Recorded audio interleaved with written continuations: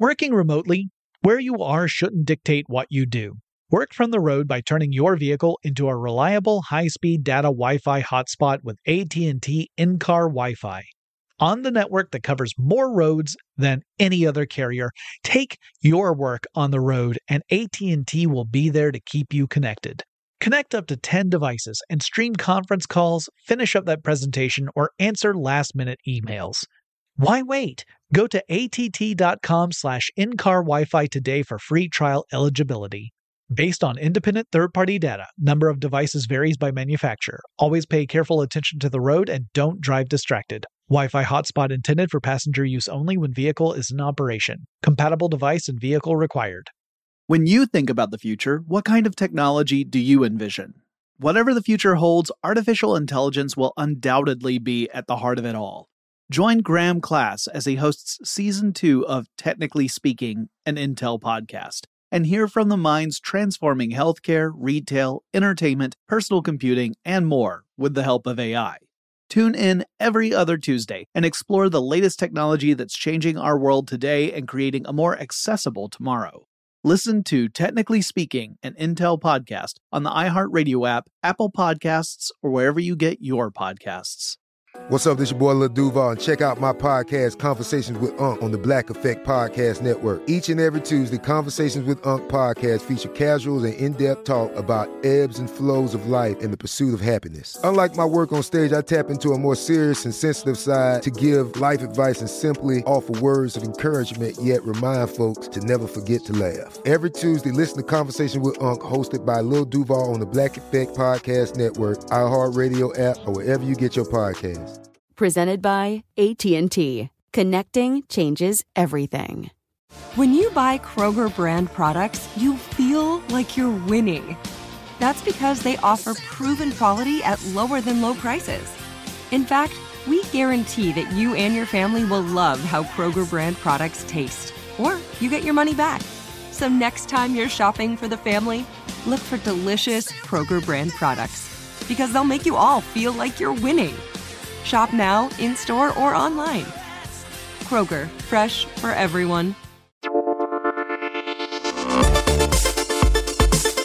Welcome to Tech Stuff, a production from iHeartRadio. Hey there, and welcome to Tech Stuff. I'm your host, Jonathan Strickland. I'm an executive producer with iHeartRadio. And how the tech are ya? It's time for a Tech Stuff Tidbits. And I was listening to a recent episode of The Besties. That's a podcast that's about video games, which has no connection to my show or the iHeart Network. I just enjoy listening to it. And in this particular episode, one of the hosts, Russ Frushtick, was chiding another one of the hosts, Chris Plant, after Plant had talked about the coin-operated arcade days. And the reason that Russ was giving his buddy a bit of a hard time was that both Russ and Chris are a little too young to have spent a ton of time in arcades. So essentially Russ was saying, as if you are old enough to remember those days. Well, friends, I am not as young as Russ and Chris are, and I spent a lot of time in video game arcades as a kid, and that actually got me to thinking about MAME cabinets, because I've actually thought about making one myself. But I've been holding back on it largely because there's some philosophical challenges that I face that I have not yet reconciled. Anyway, I thought, why not do a Tech Stuff Tidbits on MAME? I've talked about MAME in the past, but I thought it might be good to kind of run down this because folks who are my age, they might have a nostalgic love of certain classic arcade games. But anyone who has even casually looked into the hobby of collecting arcade games knows it can be really hard to find some of those classic titles. Some of them are prohibitively expensive. And then on top of that, you have to think about things like maintenance and repair, because these are systems that, they have physical moving parts, and those things do break down over time. So we're going to take a quick look at all of that in today's episode. Well, first, let's talk about what old arcade machines had inside them, what made them special. The brains of your typical arcade machine was a circuit board, kind of like a motherboard in a PC. And various logic circuits would be incorporated into these boards. And these would be specific to whatever title you were talking about. So you can think of it in a way as the games are being hard-coded onto circuit boards to work a specific way. And that's why Pac-Man is different from Donkey Kong, which is different from Galaga, and so on and so forth. Now, these circuit boards were coupled with a primitive version of BIOS. That's basic input-output system. So BIOS meant that there was a means for the circuit board to interoperate with the input systems of the game, so the controls for the game. This involves everything from a joystick, maybe a button or more than one button. Typically, you would also talk about a coin slot so that the machine detects when someone has inserted a coin, that kind of stuff.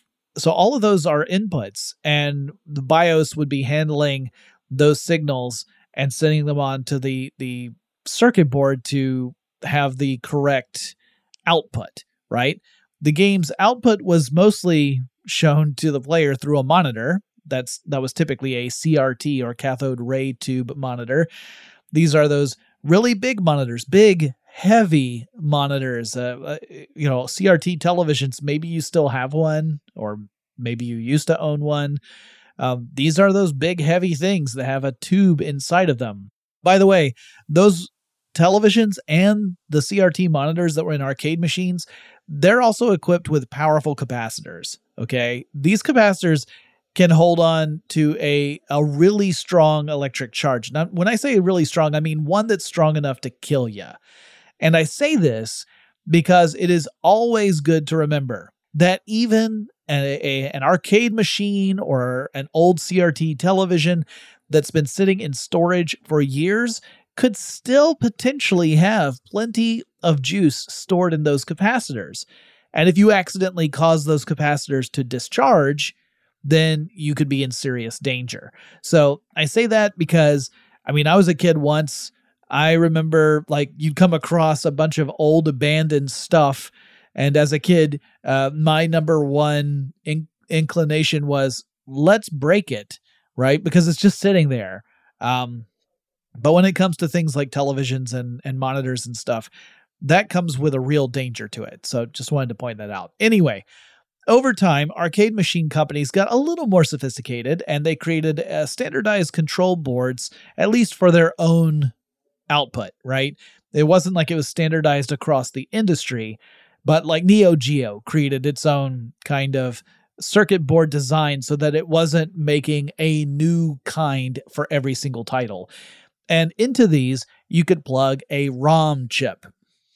ROM, or ROM, that stands for read-only memory. And as that name suggests, it's a type of computer memory that allows a device, like a computer, to pull data from the chip, but it doesn't allow the device to write new data to the chip. You can essentially consult the chip, but you can't change anything on it. And we usually put stuff on ROM chips that's necessary for basic computer functionality, like running through the basic startup steps. You don't want that to get changed, so you end up hard coding it into ROM, and then it's effectively set in metaphorical stone. Now, in the case of arcade machines, the game itself would be stored on the ROM chip. So the important thing for the purposes of our discussion about MAME is that the games were on these physical chips. So we're not talking about software in the traditional sense. We're talking about hardware, hard-coded chips. You can't just plug and play. So the big downside to the industry using hard-coded ROMs is that there was no easy way to port the experience of playing these arcade games onto some sort of home system, right? You couldn't just, unless you went out and purchased an arcade cabinet, And some people did. I mean, they had the money for it. I didn't, so I never did this. But they would go out and they'd buy a copy of the arcade machine, and then they could play the arcade game at home. That was really the only way to do the actual arcade game, because you could not just buy a ROM chip and then plug it into a computer and play.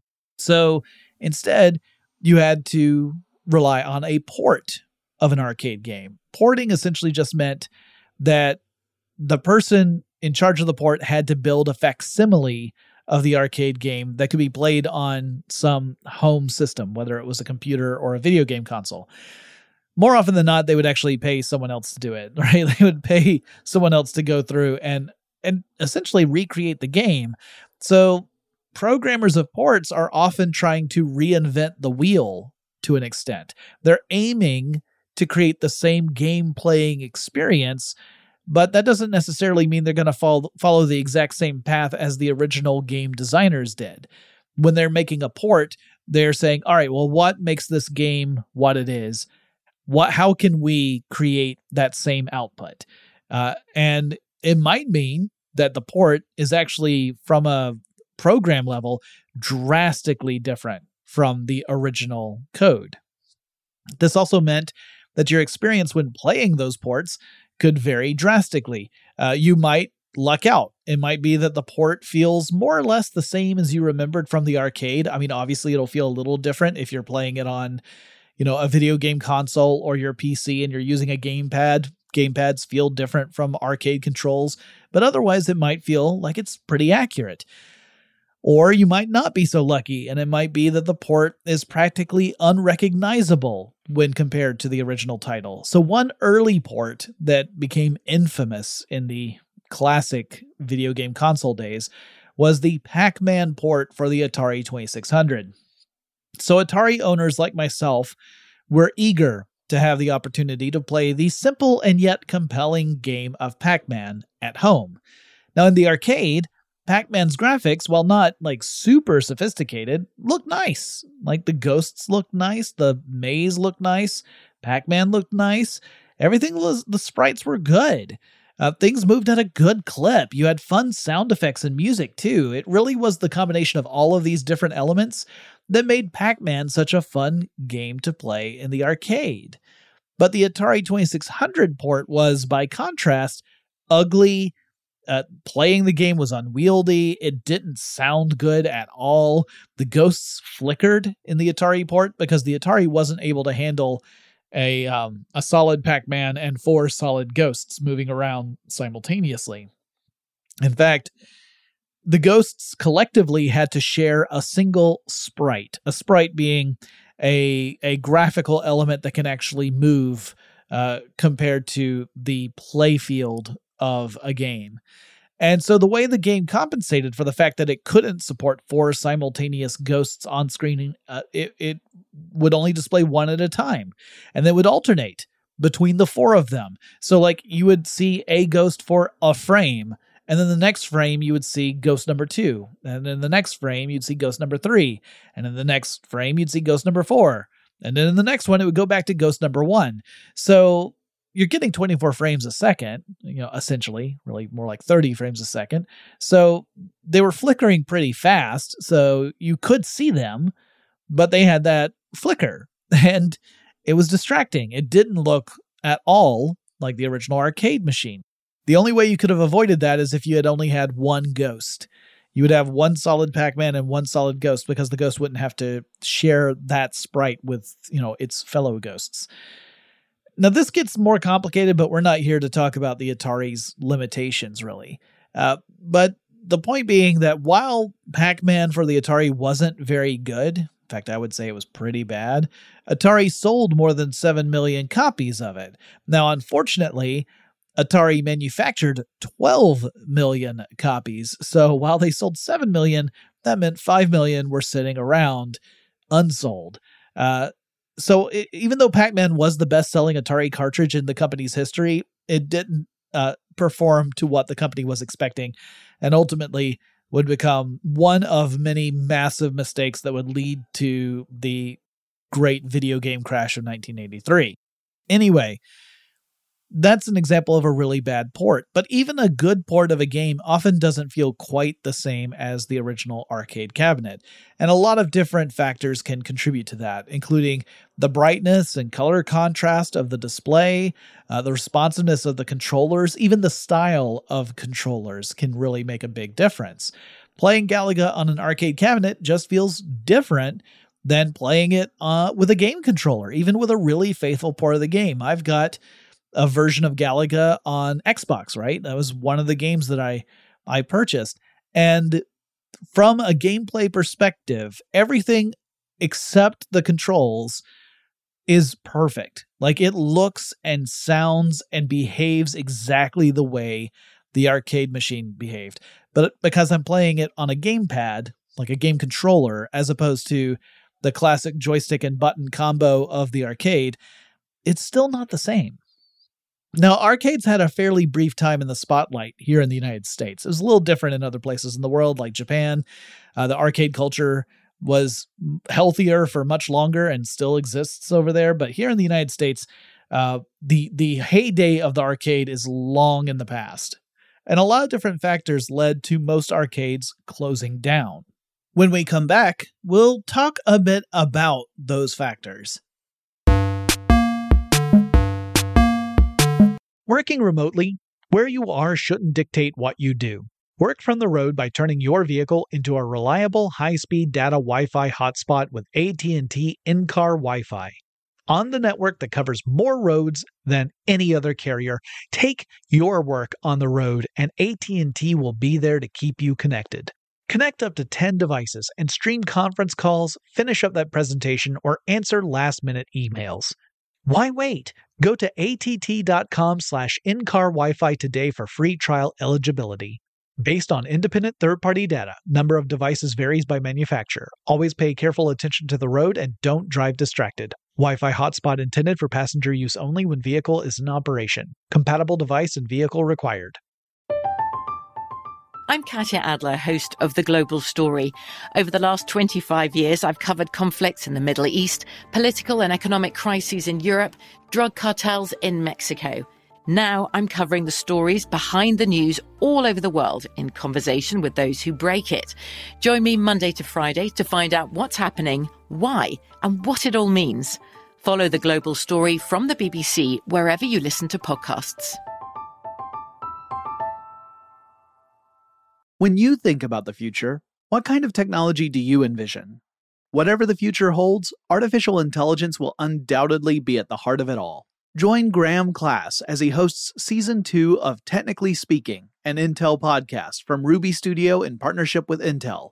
Explore the future of technology that's rapidly evolving our world today with the help of AI.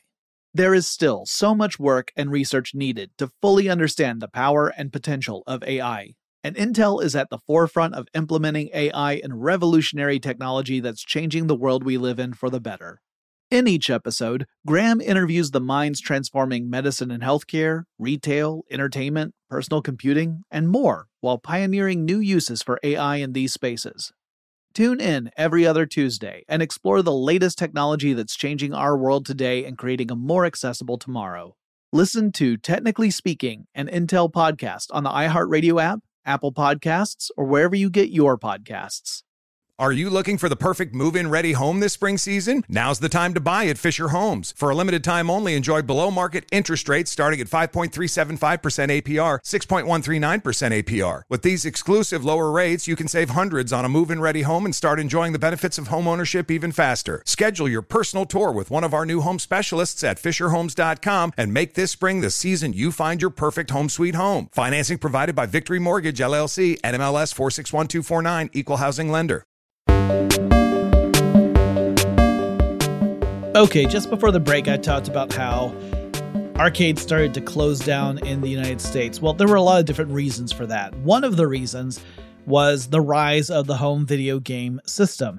Now, that did have a big blip in 1983 with the collapse of the industry. That also affected the arcade industry as well. It wasn't just the home video game market. But then, the system, Nintendo Entertainment System came in, really turned things around here in the United States. and the home video game market recovered and then flourished on a level that it hadn't even approached back in the first age of home video game systems. But that was just one factor that led to arcades losing relevance. Another was that in order to keep an arcade interesting, owners had to add new games fairly regularly, right? People would get tired of playing the same games. But buying a new game to feature in your arcade was expensive. So as arcade attendance was on the decline, keeping things going would eat into revenues more and more, right? If you didn't add new games, you would lose even more players over time. If you were buying new games, you were spending a good amount of your revenue just to try and hold on to the customers you already have. You weren't really seeing a lot of places get new customers. So it was essentially treading water. And ultimately, it would lead to a situation where it just became impossible to be profitable and run an arcade, and most of them shut down. There are still arcades out there. I don't mean to suggest that they're all gone, but they aren't nearly as popular or as numerous as they were back in the glory days of the 80s and even into the 90s, because there was like an arcade renaissance in the 90s, largely helped by the emergence of a little game known as Street Fighter II.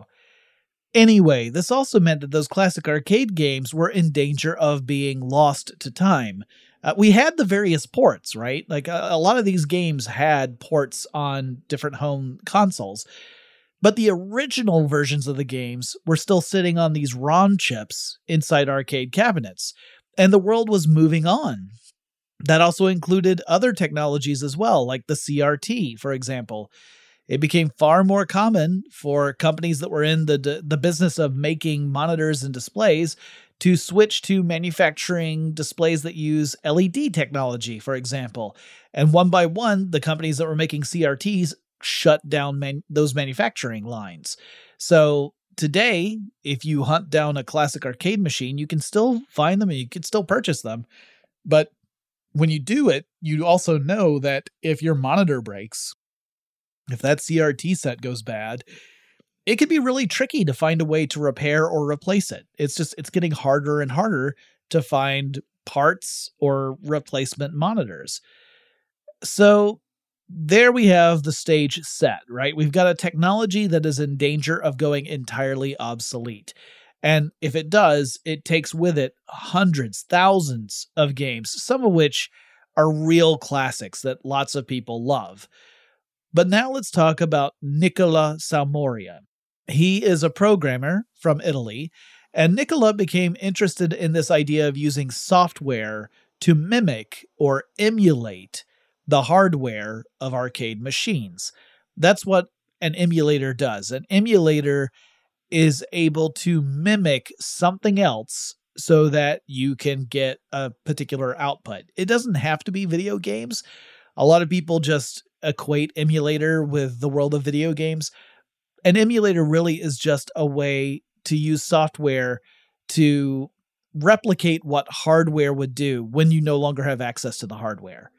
So the way that this worked, I mean, you couldn't just plug a ROM chip into a circuit board and then you're able to play the game, right? Even if you went out and you bought a ROM chip of a classic arcade game, you don't really have an easy way of playing it because you don't have the rest of the circuitry that ROM chip interacts with in order for the game to work.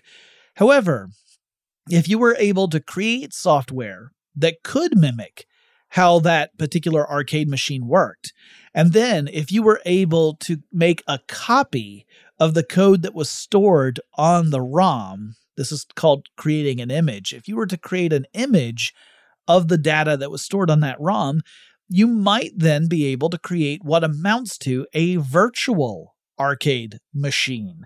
The software is handling everything that the hardware would have handled, and as far as the code on the ROM is concerned, it's in an official, legitimate arcade machine, and it will create the output that you need.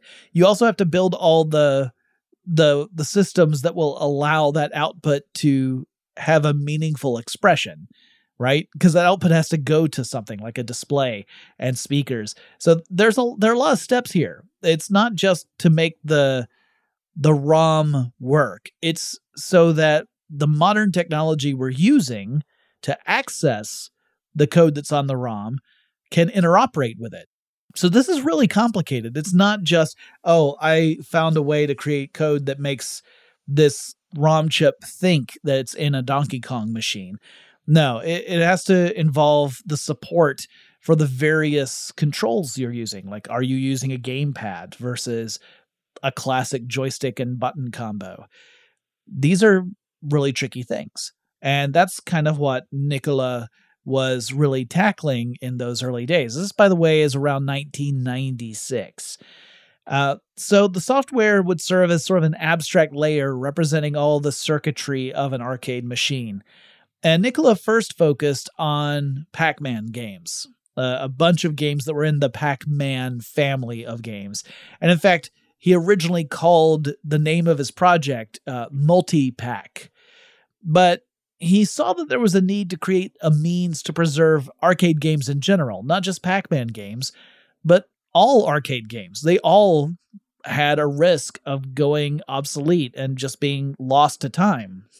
So he started to develop his software so that it could essentially trick the ROM code of different types of games into thinking it was in a physical arcade machine, and began to expand well beyond the Pac-Man games. And in that stage, this project was only working for the MS-DOS platform. So in other words, the software, the emulator software he was designing was only compatible with MS-DOS machines. So we're not even talking about Windows at this particular stage, though that would follow. And as he was adding more and more support for early arcade titles, he decided Multi-Pac just isn't an accurate descriptor anymore, and he gave it a new name. This name was the Multiple Arcade Machine Emulator, or MAME. These days we just call it MAME. We don't even suggest that you should break it out as if it were an acronym. And that's because it now encompasses way more than just arcade machines, but I'll get to that. Now, Salmoria didn't tackle all of this on his own. He actually made his project an open source project. Now, that means that other people were free to look at what he was doing, to look at his code, and to contribute to the project, to build onto it.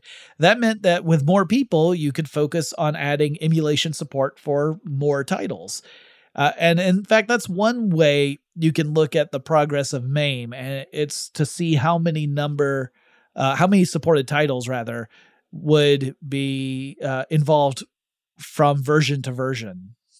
Because like lots of software, you look at MAME as generations of software and different, what's the latest version of MAME. And that's one way you can look at the history of MAME, but there are lots of other ones too. And again, it wasn't just title support that was important. It was also important to add to the support for various control systems. That required a lot of work for the MAME community as well. And then support for the various operating systems, because obviously it didn't just stick to MS-DOS. It is compatible with lots of operating systems out there now. So when you really boil it down, the goal of MAME is to create as many ways for modern systems to recreate the experience of playing specific games from the past as possible. And that includes folks who want to build their own MAME arcade cabinets, which might include classic style joysticks and buttons, or it could include someone who just wants to be able to play classic games on their PC using a gamepad as their controller, or one of 100 other systems. Now we're going to take another quick break, but when we come back, I'll talk a bit about the complications of MAME, because it does get complicated. We're not talking about the technology side, but the business side. I'll explain more when we come back. Working remotely, where you are shouldn't dictate what you do. Work from the road by turning your vehicle into a reliable high-speed data Wi-Fi hotspot with AT&T in-car Wi-Fi. on the network that covers more roads than any other carrier. Take your work on the road, and AT&T will be there to keep you connected. Connect up to 10 devices and stream conference calls, finish up that presentation, or answer last-minute emails. Why wait? Go to att.com/in-car Wi-Fi today for free trial eligibility. Based on independent third-party data, number of devices varies by manufacturer. Always pay careful attention to the road and don't drive distracted. Wi-Fi hotspot intended for passenger use only when vehicle is in operation. Compatible device and vehicle required. I'm Katya Adler, host of The Global Story. Over the last 25 years, I've covered conflicts in the Middle East, political and economic crises in Europe, drug cartels in Mexico. Now I'm covering the stories behind the news all over the world in conversation with those who break it. Join me Monday to Friday to find out what's happening, why, and what it all means. Follow The Global Story from the BBC wherever you listen to podcasts. When you think about the future, what kind of technology do you envision? Whatever the future holds, artificial intelligence will undoubtedly be at the heart of it all. Join Graham Class as he hosts Season 2 of Technically Speaking, an Intel podcast from Ruby Studio in partnership with Intel. Explore the future of technology that's rapidly evolving our world today with the help of AI. There is still so much work and research needed to fully understand the power and potential of AI. And Intel is at the forefront of implementing AI and revolutionary technology that's changing the world we live in for the better. In each episode, Graham interviews the minds transforming medicine and healthcare, retail, entertainment, personal computing, and more, while pioneering new uses for AI in these spaces. Tune in every other Tuesday and explore the latest technology that's changing our world today and creating a more accessible tomorrow. Listen to Technically Speaking, an Intel podcast on the iHeartRadio app, Apple Podcasts, or wherever you get your podcasts. Are you looking for the perfect move-in ready home this spring season? Now's the time to buy at Fisher Homes. For a limited time only, enjoy below-market interest rates starting at 5.375% APR, 6.139% APR. With these exclusive lower rates, you can save hundreds on a move-in ready home and start enjoying the benefits of home ownership even faster. Schedule your personal tour with one of our new home specialists at FisherHomes.com and make this spring the season you find your perfect home sweet home. Financing provided by Victory Mortgage, LLC, NMLS 461249, Equal Housing Lender. Okay, let's talk about business a bit here. First of all, MAME itself is free software, and there are a lot of different flavors of MAME. If you're familiar with Linux, you know that there are all these different distributions or distros of Linux, where all the distros are using Linux as the foundation, but they have different user interfaces. Well, the same thing is true with MAME. You can really just think of MAME as the underlying guts of emulation. And it's not really user-friendly. It's not really easy to navigate in just like pure MAME. So the versions you typically find out there in the wild have different user interface systems built into them to make it easier to navigate MAME. And here's the other important bit.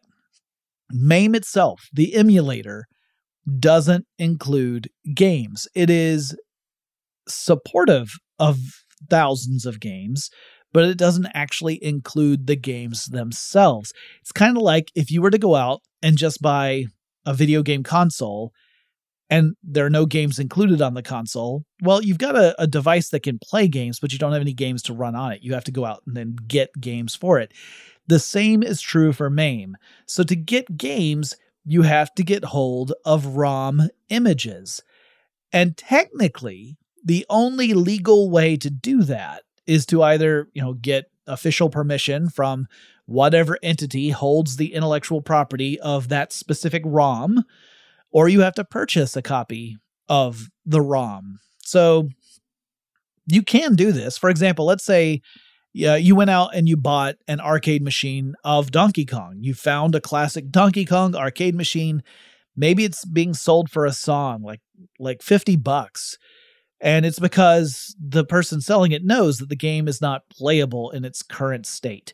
So the arcade machine still has the original ROM in it, like that's in the arcade cabinet, but it is unplayable for whatever reason. Maybe the monitor is busted, maybe the circuit board is damaged.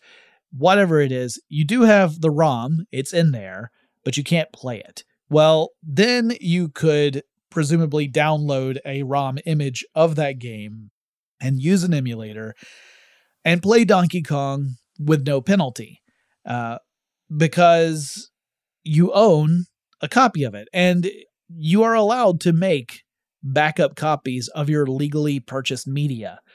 That's well established, at least here in the United States it is, that if you purchase a copy of something, you can make a backup copy for your own personal use, and that's fine. That is an exemption to copyright law.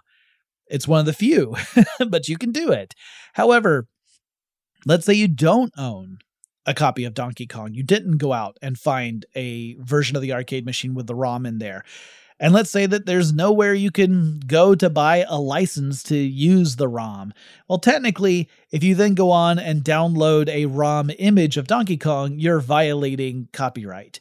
So while you could download the MAME software for free, and MAME is totes legit and totally legal, downloading the ROMs that you will need in order to actually make use of MAME is a different story. Now, this does not mean that the internet isn't positively teeming with ROM images out there. There are tons of them.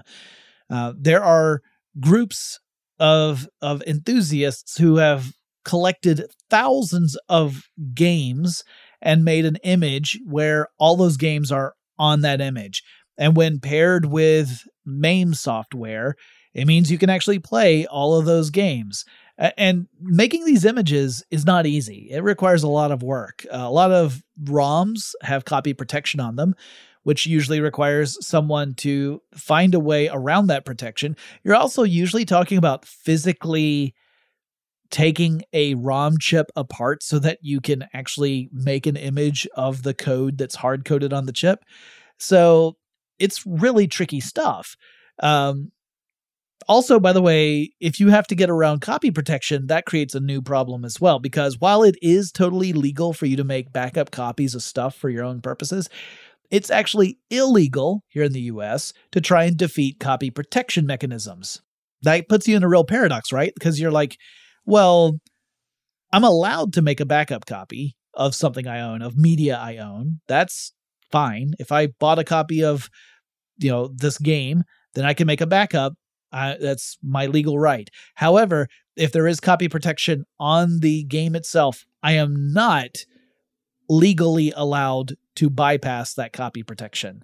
So while I can legally make a copy, it would be illegal for me to do it because I would have to get around the copy protection first. Fun times. It's like saying, you can't come into the building unless you fill out a form. Well, where's the form? Oh, it's inside the building. It's one of those situations. Anyway, there's also the matter that a lot of the older arcade games are kind of just sort of fading away. And so ROM images really are a means of preserving those games. Like if you do not make those images, eventually that hardware is going to deteriorate to the point where it might be irretrievable and we just lose it.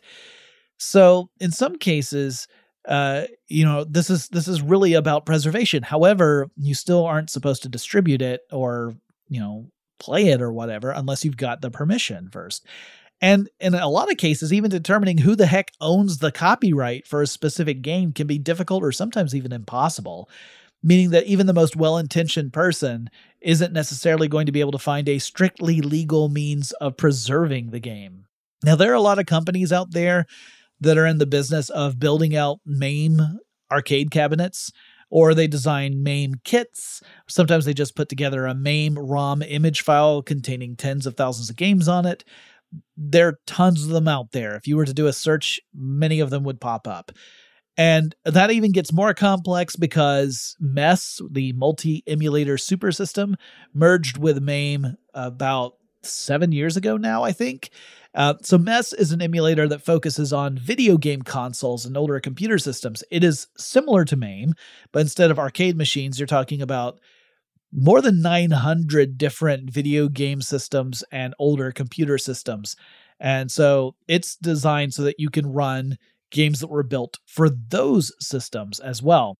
That means that MAME now supports even more games, not just classic arcade games, but classic console and computer games. So for the companies that are offering ROM images or built-out systems that include these games in them, they're kind of operating outside the law. Not kind of. They are operating outside the law. Now, whether the big companies that own a lot of the IPs are going to come after these various vendors and merchants, that's really the question. If they do, then you can bet that that particular vendor is going to get shut down. I don't think it'll ever go away entirely, but that is a possibility. So when you see these ads for a MAME machine that has 70,000 games on it or whatever, you have to remember that the people selling that probably don't have the right to include those games on that machine. In fact, most of the time, in my experience, when I was looking through these, it was impossible to find a list of the games that were supported. And I think that's largely so that the vendors can try and quietly skirt any imperial entanglements, as Obi-Wan might say. So if you go out and buy a MAME cabinet stacked with games, you're technically engaging in IP theft, unless, of course, the company that made the cabinet actually does have licenses for all of the games that are included on that machine. I suspect that that's not the case because getting those licenses would be incredibly complicated and expensive. My guess is that if you had an arcade machine that legit had all 70,000 games covered in licenses, it would be prohibitively expensive. You would not be able to afford it. That won't stop people from doing it. And like I said, like I've thought about making a MAME machine. I really would love to have like an arcade machine just for nostalgia's sake. But settling on just one title would be really hard for me because I've got a lot of arcade titles that I truly loved playing. And I worry that if I got a single arcade machine, I would grow so tired of it so quickly that I would then be looking at, every time I looked at it, I would just think like I spent so much money on something that's just taking up space. So part of my brain is saying, well, if you're going to do that, then you want to have as many different titles at your disposal as possible. However, doing that is knowing that you're skirting IP law. And that actually does bug me, not because I'm afraid of getting caught, but rather I really do feel that the folks responsible for making these titles deserve not just credit, but compensation for it. It's just that in most cases, there's no clear means of providing that. There's no clear means of actually buying these things legitimately. There are some. The Arcade 1-Up replicas are licensed replicas, so that's different. But that's still just a tiny fraction of all the games that were out there. So it is a bit of a complicated topic. Anyway, that's a rundown on the topic of MAME without getting too technical in it. And yeah, it really is fascinating. I've played around with it once in the past where I even downloaded a few ROMs temporarily. I did not keep them. I didn't even keep them for a full day. And tried it out. But when I did it, the emulation of the games I was specifically playing was somewhat lacking. So the performance was terrible, which was weird. Or I thought it was weird because the computer system I was running it on was far more powerful than those old arcade machines. But the emulation of those titles was the issue, right? That's why the performance wasn't as good as the original arcade version was. And that can still be the case. Like, really, that's the other thing about emulators is in some cases you might have an emulator for a specific title that just isn't as good as other emulators are. And that gets really complicated. But maybe I'll do another episode about MAMEs in the future and go into more detail. I just thought it'd be fun to do a little tidbits episode about them today. If you have suggestions for topics I should cover in future episodes of Tech Stuff, maybe topics like what it's like when the lawn people show up just as you're trying to close out an episode, or maybe the tech that you use in order to calm down when your dog is barking in the background, let me know. You can reach out on Twitter. The handle for the show is TechStuffHSW, and I'll talk to you again really soon. Yep. I love my dog.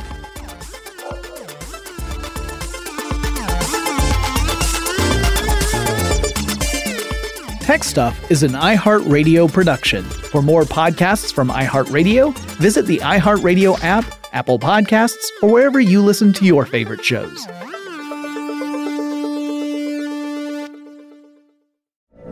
From BBC Radio 4, Britain's biggest paranormal podcast is going on a road trip. I thought in that moment, oh my God, we've summoned something from this board. This is Uncanny USA.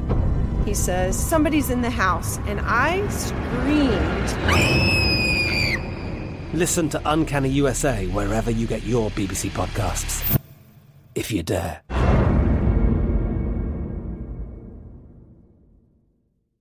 This is Malcolm Gladwell from Revisionist History. eBay Motors is here for the ride.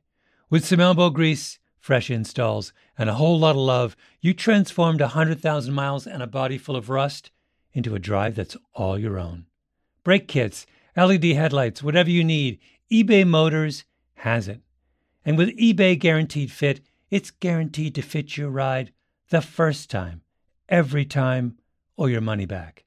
Plus, at these prices, you're burning rubber, not cash. Keep your ride or die alive at ebaymotors.com.